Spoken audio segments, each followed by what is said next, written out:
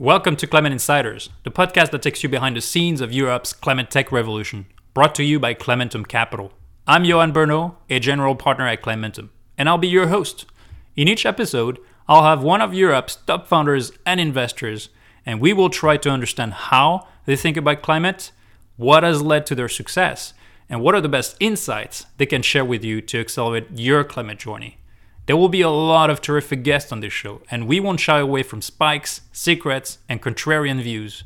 To make sure you don't miss out on any episode and access all the insights, you can subscribe at climateinsiders.co.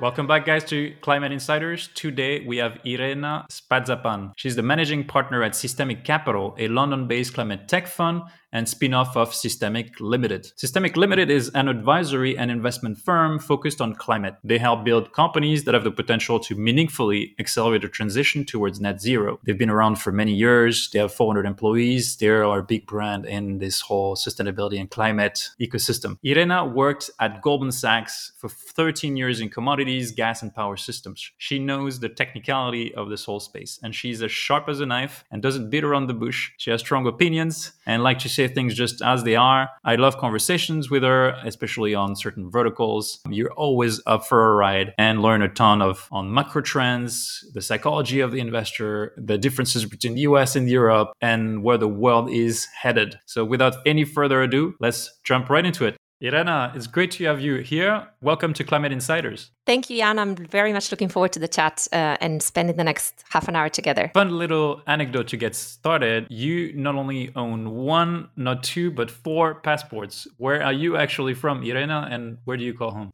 So home is definitely London. I've been in and out of London for the past 20 years. I've now spent most of my life here, but it's not been a constant 20 years in London. We spent a few stints in the Middle East, and so it's been very much sort of citizen of the world. I grew up in the north of Italy, but in a sort of ethnic minority. So, when you go to school and everything is bilingual. So that's the sort of northeastern side of Italy where it's Italian and Slovene. But my dad's family had to, escape communism after the war and fled to Argentina, which is where he grew up. And so that's my fourth, in a way, country. He came back, but most of his family remains in Buenos Aires. And so that's been an interesting upbringing, which is very complicated with my children, as you can imagine. I imagine.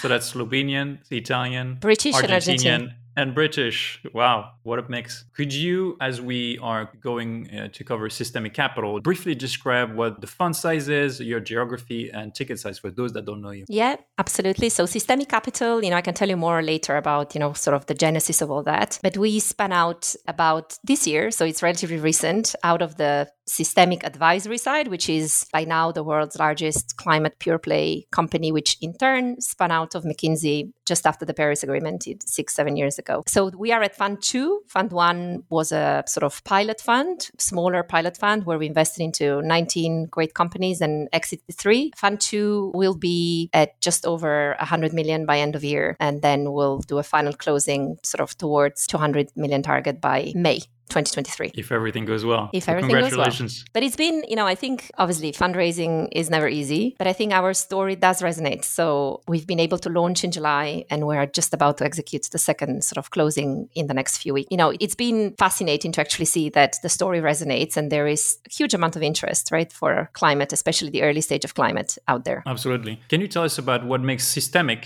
the mother company, the advisory side, so special and the platform that you've built over the years to support startups? Yeah. So we invest in Series A and B. So we're not a seed investor. Equally, we're not a growth equity investor. And the reason Series A, B for us makes more sense is because that's when you have an MVP, you have something that you can take and really sort of make the right connections to the top CEOs of the companies who then can then become the users, but also to the policy side of things or to the civil society of things, right? Because having a broader platform to tell the story for a startup is really, really important. Systemiq is a very special company. If you go on the website, you will be incredibly puzzled that nobody understands what Systemiq actually does because it's a mix of different things. But I think, we try to talk, we are a system change firm, right? System change, not in the sense that we want to overturn the capitalist system, but system change in the sense that to get 2 degrees, I guess 1.5 is out of reach by now. If you've seen the latest UN report overnight, it's very scary again. But let's say, I think we can still get to 2 degrees, right? And to do that, the traditional approach where, the tech side speaks with them, and you have the corporates and the policy. You have to bring all these pillars together. And that's what Systemiq is, right? So the advisory side is now about 400 people, offices all over the world, is growing very fast. And they advise the CEOs of sort of the large companies, but the large companies that have a problem, right? Not the large companies that are already green, but also the sort of prime minister and ministers in the countries that matter to the transition. And then there's a whole sort of more sort of philanthropic NGO world. And then on top of that, Systemiq also has operational roles, right? So there's a bunch of projects we have around the global south, right? So Brazil and Indonesia in particular, around recycling, around sort of sustainable sourcing of commodities, and so on and so forth. When something becomes too big within Systemiq, it then spins out. So Systemiq Capital was the fourth spin out. I have done 2 spin outs before Systemiq Capital, and they were both in the methane space, which is something very dear to me. And we've just done the 5th spin out right now, which is a carbon offset developer. And there will be more, right? Because it's this incredible entrepreneurial place where people come and, sort of come and aim for the highest possible goals in terms of accelerating the climate goals, right? And that leads you to all sorts of directions. And so as the spin out came out, it really got started by a founding team of 3. There's Paul Pullman, who's led consumer goods at Unilever, also played an important role to draft the UN Sustainable Development Goals. There's Jeremy as well, Oppenheim, who is a former World Bank economist, and there's yourself. Yes. Who is a former Goldman Sachs commodities expert. Yes, gas and power. I'm going to poke a little bit, and you probably get those kind of questions all the time with fundraising, so we might as well use each other as pairing partner. With the utmost respect and humility for your brilliant careers in the corporate world, I would say your profiles don't exactly come from the world of startups. So is that a problem, or on the contrary, an advantage? So the team is much broader than this, right? We're a team of 10 people. I come from a gas and power background, which is very much real assets, right? So I used to know like all the power plants in Europe by heart and exactly how they are powered, and then put all sorts of acquisitions around that, or sort of supply them with gas and so on and so forth. So the real assets exposure, I think if you do climate, is fundamental, because to think that climate is just like a bunch of software, you're never going to get to 2 degrees, right? But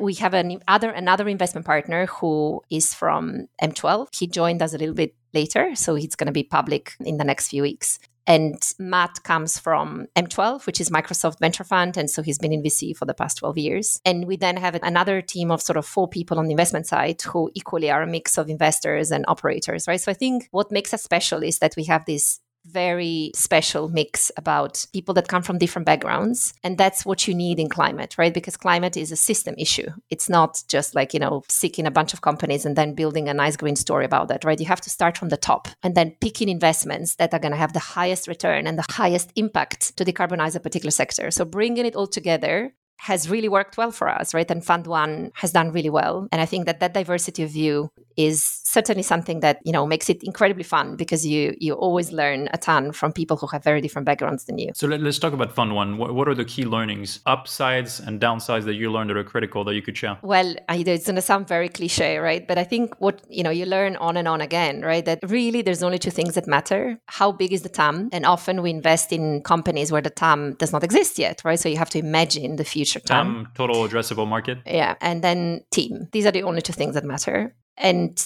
I think the mistakes that we've certainly done in Fund 1, and we have to get better and better at that, is that, you sort of spend too much time on deals that you think that you've got these 2 things right? And then over time, before you close the deal, you sort of walk away because you've realized that it's not the right thing. And so I think speeding up the investment process so you don't waste time going too narrow when you're then missing on the width, right? That's something that all VCs, I think you have to get a lot better with time. And we grew the team, right? We were 2 for a long time. We're now 10, right? So I think growing the team and bringing in more expertise over the past 5 years has allowed us to get a lot better at that. But there's still definitely, progress to be made. And I believe you've decided for Fund 2 to have a greater focus on Europe versus the US. Historically, Systemiq has played a global role. Why is that? Why Europe now? So Fund 1 was 50-50 Europe, North America. And when I say Europe, it was in particular Ireland, UK. We have done very little on the continent so far, not for lack of trying. We believe that... Why is that as well? Why not France, Germany, Italy? We've not been able to find the right deals, right? It's interesting, but I think most of us come from a more Anglo-Saxon upbringing, professional. And the cultural from the continent is very different, right? And so in our place, I think if you do fintech and other things, it's very different, right? But in climate, we find it a lot harder to find the right deals. But, things are changing, right? And Europe is advancing super fast on this front. So I'm very confident that we'll be able to do more. So what has changed now? And I think it's interesting how, if you look at 2022, it's been such an incredible year, right? I think until July, it looked like climate tech was insulated, right, by everything else is going on in tech. And then everybody disappeared in August. And then comes September, and I think the winds changed, right? And climate got affected. And then all of a sudden, IRA came in, the Inflation Reduction Act in the US. And I think IRA, to an extent, destroyed value in early stage US climate. And so there's now a flock of US. Can you elaborate? Well, the valuations are frothy, right? There's a lot more value to be found in Europe. And yes, the US market is a lot bigger. And yes, it's a lot easier, right? But it might be a better deal, if you sort of get cheaper, good quality European companies and then help them to go to the US, right? It's a bit opposite of what happened in the past. And we do see, right, again, I've noticed in the past month that both US GPs, we're very close to US GPs, and LPs are really pushing hard into Europe because they realize that they have a problem. Interesting. So just to feed a bit more context, and I want to play devil's advocate on that point. The IRA, which is the US government passing the Inflation Reduction Act, the single largest investment in climate and energy in American history. To put things in perspective, I believe it's $369 billion that will be spent. It will be $1 trillion because a lot of those are guarantees. So it will end up being $1 trillion. $1 trillion. Well, I was going to put as context, 369 is roughly the annual GDP of Denmark. $1 trillion is more than probably most of the Nordics together, and probably closer to the GDP of Spain. So it's insane as an amount. So you're saying that this will have an impact just inflating valuations in the US. But I could also argue that there's always been historically a lot of grant money, non-dilutive capital in Europe, which has helped companies scale and really reach, different milestones in their development. Don't you think that this is going to enable certain technologies to scale and reach exit quicker? No. Let me explain why. There's no ARPA-E or DARPA ARPA-E equivalent in Europe. We have Horizon 2020, but Horizon 2020 is essentially a machine to give money to corporates to do R&D, and then, with a little 10% on the side to bring in, in the consortium a startup here and there. I think the European sort of risk aversion has obviously, I think it's got a lot better, right? I think really over the last 10 years, there's been massive milestones. But Europe still doesn't have like an innovation setup that goes from fundamental research to scale the US have. Look, it makes me really sad, right, to see that Europe is sort of missing a train after another, right? First, we lost the renewables train. We subsidized the drop of renewables costs between 2010 and 2020 for the rest of the world. The winner ended up being China. And I guess, yes, we got, Siemens and Vestas, right, as a sort of two big unicorns on that side, but that was about it. I think the whole battery side has passed European shores as well. And we believe that there's now a massive biology revolution ongoing, right? And Europe is, again, completely missing the plot because they have these arcane regulations around GMO and all that, right? So, I think it would be very disappointing if 10 years from now, Europe has lost the leadership in climate. But, it's not a done deal because the US is pedaling really fast. And just coming back to the idea that there's a dilution or overinflated valuations on US startups, is that an actual problem for VC and to invest in equity? You have to be, I always say, the fact that and I think you're in the same boat, right? The fact that you're fundraising in 2022 and to deploy, from 2022 to 2023, right? That's a great place to be because you are buying at the low end of the valuations, right? 2-3 years ago. In Europe. In Europe. 2-3 years ago, fundraising was easier, but you were then deploying at the top of the valuations, right? And so I think in the US, they remain in that phase where, we are seeing companies that are not particularly advanced, right? And the valuations are exactly what they were at the top of the market, right? In many, not all, but anything that touches energy, right? Carbon capture, to an extent, natural solutions as well, because there's money going into conservation as well. There's no value. So you have to be careful, right? The entry point matters. It does. It's always done it. I just try to understand if the IRA will actually play against the US market and favor Europe, which is your thesis. No, it won't, because you have so much money in the US, right? And there's plenty of people who are recycling from, old school fossil people into green, and they're happy to pay any valuation. That's right. And that will continue. That will continue. So I would argue that as European funds, we need to ship our portfolio companies to the US, right? To access US capital markets. For the next couple of years, that's going to be the trend, which arguably in the past past was the opposite, right? In Trump years, it was the opposite. We were the first ever institutional investor in Zaravia. We helped them to come to Europe, right? They got like massive funding from the UK. They got like commercial relationships in the Nordics. That would be unthinkable today, right? So in a way, Europe was the beneficiary under Trump, and now it's really reversed really fast the other way. Yeah, I would definitely agree with this. And I would like to zero in a few verticals just to get your take on what is sensical, what is nonsensical in the current venture world, especially in climate. Maybe before I cherry pick a few of them, what areas do you currently find most relevant to invest in, and what are the no-goes for you? Yeah, so we invest in thematically, we invest in 4 areas that link to Systemiq's sort of networks and expertise, and these are sustainable food and materials, transport, climate analytics and intelligence, so the whole software side of things, and fintech side of things, and then finally climate restoration, which is broader defined from biodiversity to carbon and methane, right? So this is our landscape, but within that you have like 100 different subsectors. We feel incredibly bullish about biotech, right? Unlike most climate funds, we do a lot of biotech, climate biotech, Okay. right? And that touches food, but it also touches chemicals, and it also touches biodiversity, right? Our first investment from Fund 2 is a biodiversity company called Basecamp Research, which sort of, it's very complicated. Essentially, it's sourcing enzymes in nature to then sort of replace fossil fuel sites on the downstream side, fossil fuel products with bioprocessing products on the downstream side. So we believe that space is going to grow massively, right? Biology will change industrial systems to a level that is unrecognizable, not just industrial, also food and potentially carbon as well. So we spend a lot of time there. Again, if you look at value, biotech has gone through a very deep winter in the last 12 to 18 months. And we believe that now is the time, sort of to go big on that. So 2 people in our investment team only do biotech. So we have a sort of very deep science view on that. We continue being very bullish on AI, right? We believe that we're just at the beginning of the potential of AI to create efficiency. And I guess efficiency equals decarbonization, right? To an extent in any industrial sector. Mm-hmm. There might also be, we haven't cracked that yet, but this sort of advanced computing will have an effect, right, on carbon too. So we're sort of keeping an eye on that side as well. Mobility, we like the hard to abate side of things more than shared, right? So aviation, shipping in particular, right? There's massive regulatory change coming in 2023. So we've done an investment, but we'll do more around shipping, but also trucking and sort of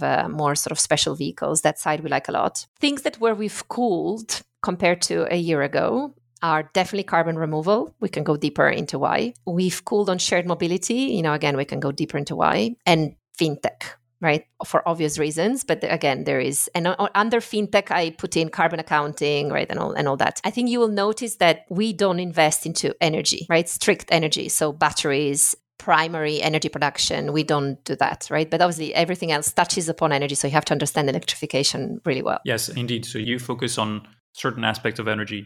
We can talk about hydrogen. Let's pick hydrogen. What's your take on hydrogen? Do you think that can scale? Do you think that's the next revolution, or is it too niche? No. It's definitely not a revolution. I think hydrogen is an amazing way to electrify what cannot be directly electrified, which is a niche. I think that hydrogen today has become, to a large extent, an excuse for the oil and gas people, right? To, to say, I've been doing gas for all these years. I now have hydrogen. I can keep doing the same business I've done in the past, right? And the government is going to pay me for the price difference. I don't think that makes any sense. I think using hydrogen for heating, using hydrogen for cars, using hydrogen for trains and trucks, nonsense, right? Hydrogen is only applicable for things that are not directly electrifiable, i.e. very high energy heat in parts of industry such as steel and parts of aviation, which is why we invested in Zaravia. Potentially some very long-term trucks, not in Europe, maybe in the US, those sort of mega trucks that go for a big distance. And that's about it, right? Then though, where I am much more bullish about is the hydrogen derivatives.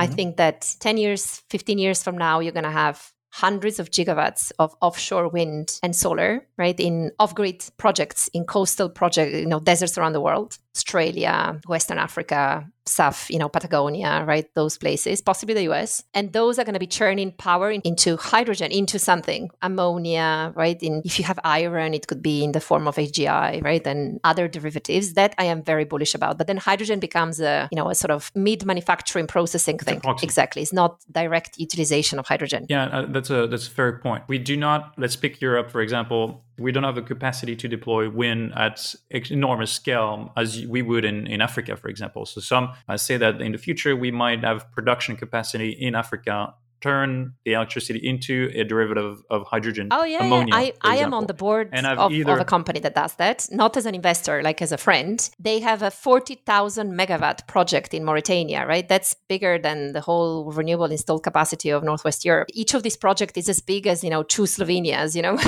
these are massive, but this stuff is going to happen. And that will be the business of the surviving oil and gas companies in 10 years. So we need to liquefy electricity in Yes, a way. 100%. We can store Exactly. electrons, so we liquefy it. Is it going to be piped to Europe or using methane, enormous container ships, and it will be carried through boats? It will be carried through boats, whether it's ammonia, hydrogen, methanol, who knows, but it will be carried through boats, right? Because then once you are off grid, you essentially have a similar risk profile to offshore oil and gas E&P, which is something that we've known for a long time, and it's very well understood from a legal perspective. A lot less riskier than being attached to the grid in countries where typically demographics are going, ballistic. This scary statistic that 75% of the children born between 2020 and 2070 will be in Africa, right? It's, so I think being off grid protects you from all sorts of perspectives. Do you think ships will run on hydrogen? No. Or still fossil fuels? Ships. I think it's going to go to a mix of electric and ammonia. That would be my guess. Maybe I'm completely wrong. So hybrid? No, well, short haul will go to electric. I mean, the ferries in Norway are already electrifying, right? And then long haul will go to ammonia. That would be my guess, but who knows? Hydrogen has a density issue, so you'd need very big ships to run on hydrogen. What about direct air capture? I'd love to double click on carbon removal, particularly DAC. Yes. Direct air capture. DAC has a problem, which is... Too early or no future? I think DAC has the problem, which is the law of thermodynamics, right? The energy consumption is just too large. There's so much money being pumped into DAC in the US in particular. So something will come out of it. I don't believe that it's going to be as big as people think it will be. I'm much more bullish on the oceans, right? The density of CO2 in the oceans is 150 times larger than in the air. But it has an issue of what you then do. Again, I'm not a huge believer in geological storage of CO2. We've wasted tens of billions on that for the past 20 years and it has gone nowhere. So you need to find something to do with that CO2. And that's, again, when you take it away from the sea, it's same as from the air, right? What do you do with that? I also think that we have nowhere near exhausted the potential of capturing CO2 by using photosynthesis, which Mother Nature gave us, right? And it's very energy efficient. Planting trees in particular? No, that's not permanent. Okay. Things so like Charm, one of our Fund 1 investments was Charm Industrial, right? That's the kind of stuff. So biochar? No, biomass. So they take harvested biomass and then either inject it back into unused wells across the US, or now they're trying to via syngas go into the iron, into the steel process. Mm-hmm. There's other projects out there that use biomass, which that's for us a sweet spot, right? So we're looking at 2-3 investments in that space. But I think, the scarce green electrons we have in the Western world cannot be wasted into DAC. It doesn't make any sense, right? In the world where you're going to have, thousands of gigawatts in coastal deserts around the world, then maybe DAC makes sense, right? But we are so far from that world, right? And we should be using the still scarce, because it's only 5% of global electricity comes from renewables, right? It's still tiny. So we should be using those scarce resources where they really matter, which is definitely not DAC. And you come from the world of commodities. You've, spent a fair lot of time in methane in particular. So can you speak about methane, the applications where you're bullish on? I wish we could find the company. We've been looking really hard, which is why we spun out 2 things in methane from Systemiq, Capterio and MIQ. So methane is 25% of the problem in global warming, right? It's, there's this famous saying that CO2 is an arterial condition and then your heart attack is methane. You have to solve it first, but there's no attention really going that much to methane. A third is oil and gas, a third is food, a third is natural food and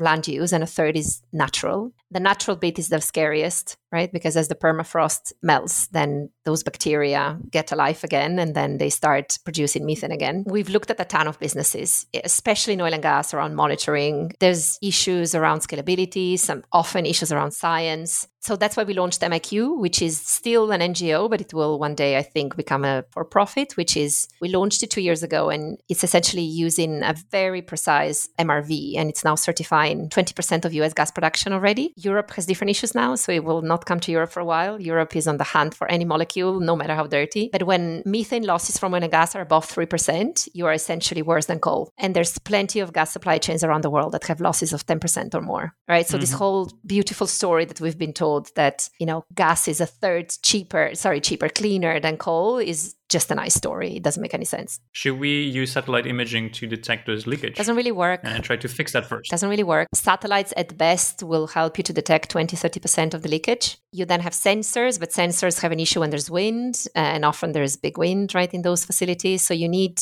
more sort of spectroscopy. We've looked at that stuff. Aerial, but aerial is very expensive, and sort of you do it one-off. It's not continuous. Using drones? Or flights, right? There's companies in the US that you charter a flight and then you sort of do a flyover, but then it's a one-off, right? It won't be continuous. Yeah, look, it's a space we monitor incredibly closely via MIQ as well. I still sit on the board of MIQ, so we always have technology reviews, but we're not quite there yet. On land use, right? Land use, sure, if everybody turned away from beef, would solve a big problem. But you also need to solve the issue of rice, which is more behavioral, right? That's not really a technology problem. And then the holy grail is to find a way to capture capture methane from the air. And because the density is, a fraction of CO2, which is already tiny, then it's been really hard. But there's stuff out there, right? It's just very slow. I also want to take an opportunity to look at your angle on a bit of a contrarian topic, the role of the Gulf, the Middle East. You spend a lot of time in Dubai, you know the specificities of the region. In your view, you think the Gulf is part of the solution, not just part of the problem. Yes. So could you elaborate? I'm obviously biased. My first job was in Damascus. So, I learned Arabic, and it's a culture that I'm incredibly passionate about.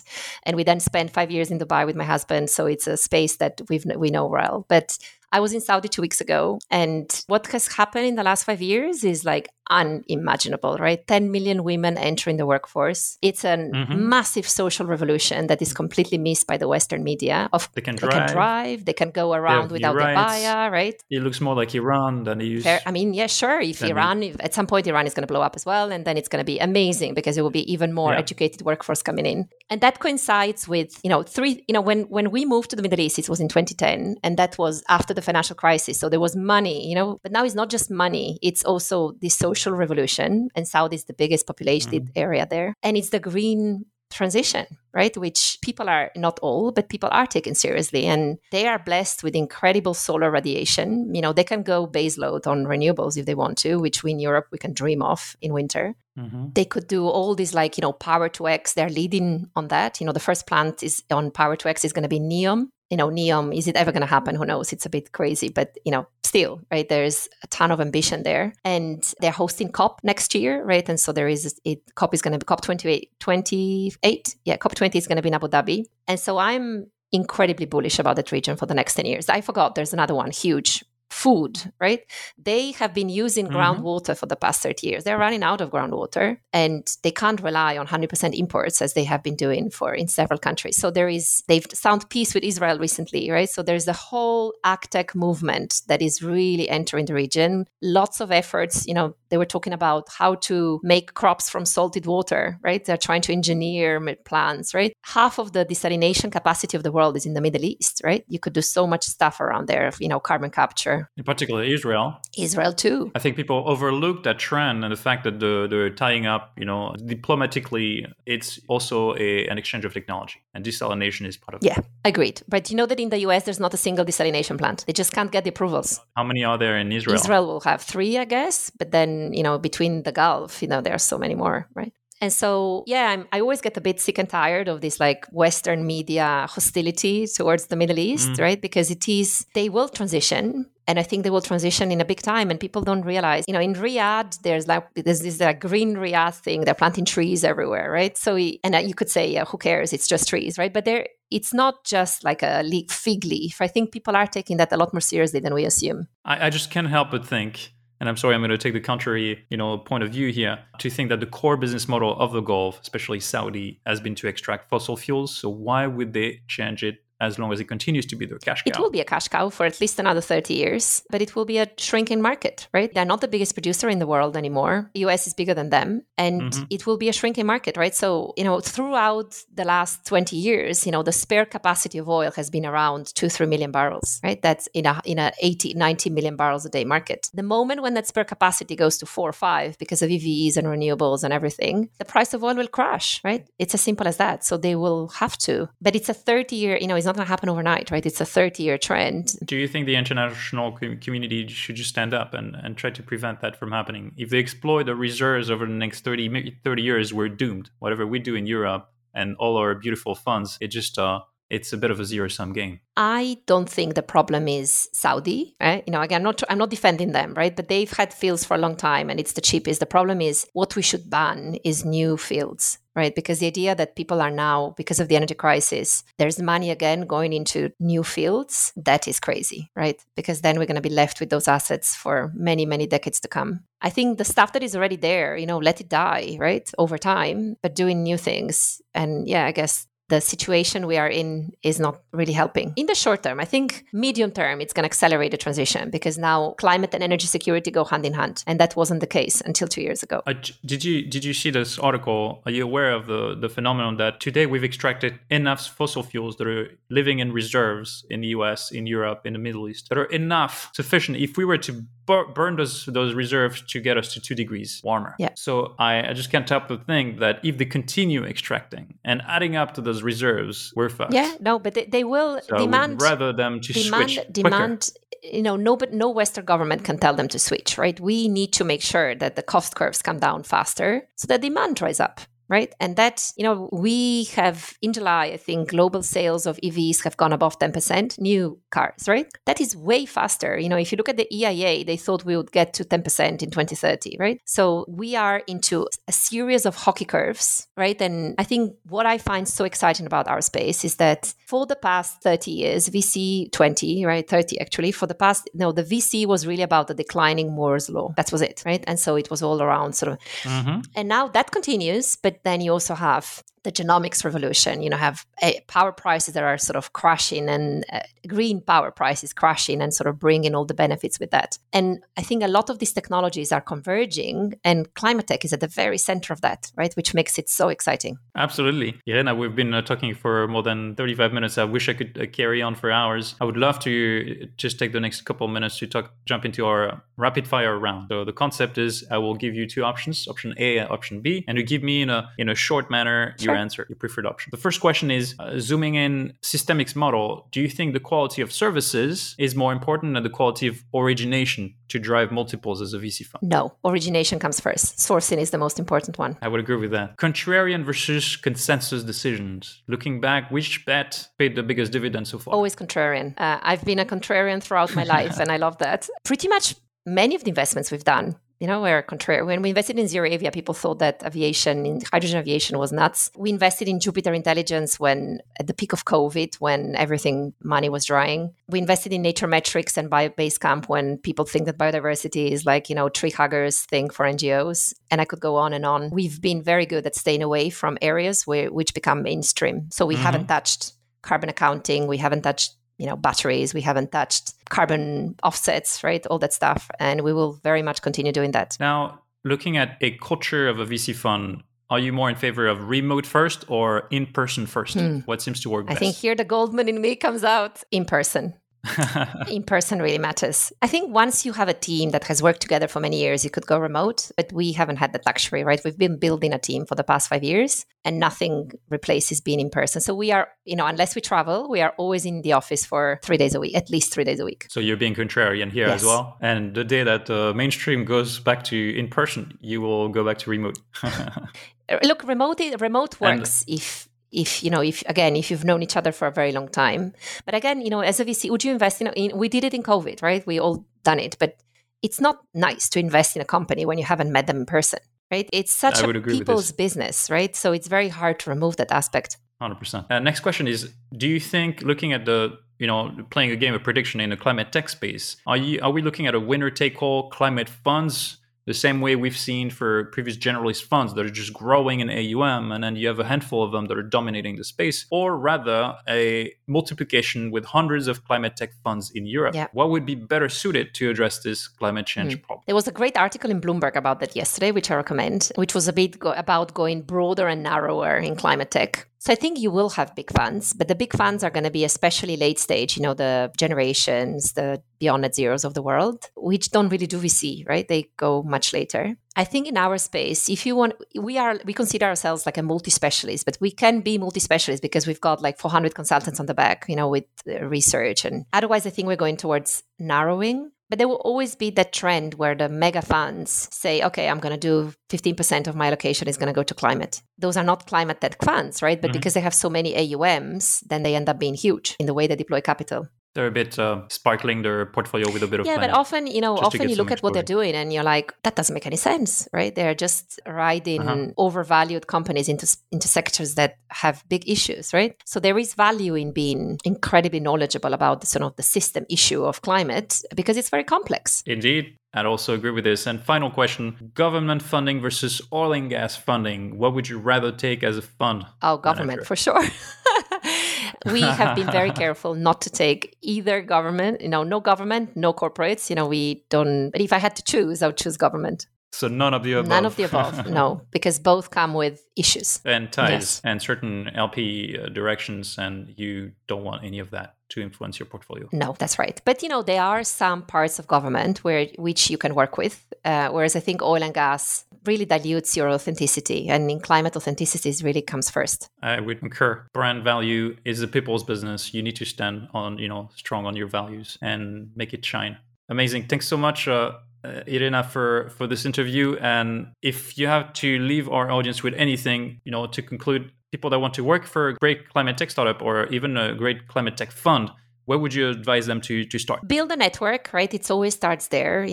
Think about who are the 2-3 people in your network that know something about climate and ask each of them to introduce you to the next 3 and spend 6 to 9 months or 12 months figuring out what this is and find your space in it, right? I've always been a very cautious decision maker, right? And so I think you have to be cautious and not, sort of quickly jump into something, but take your time because climate is becoming more and more diversified, right? There's lots of different roles within climate. It's not just VC and startup, right? There's many other things you could do. And I think you really want to choose a place where you're going to have, your 200% passion that can come out because that's in the end of the day what makes a fulfilling life. Thank you so much, Irena, for this great conversation, for your energy. I'm grateful to have you here. And to all of you guys, thanks for tuning in. Thank you, Jan. Have a very nice day. Thanks for listening to another episode of Climate Insiders, the leading climate tech podcast in Europe.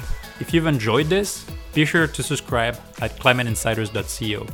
Climate Insiders is brought to you by Climentum Capital, a late seed to Series A climate tech VC.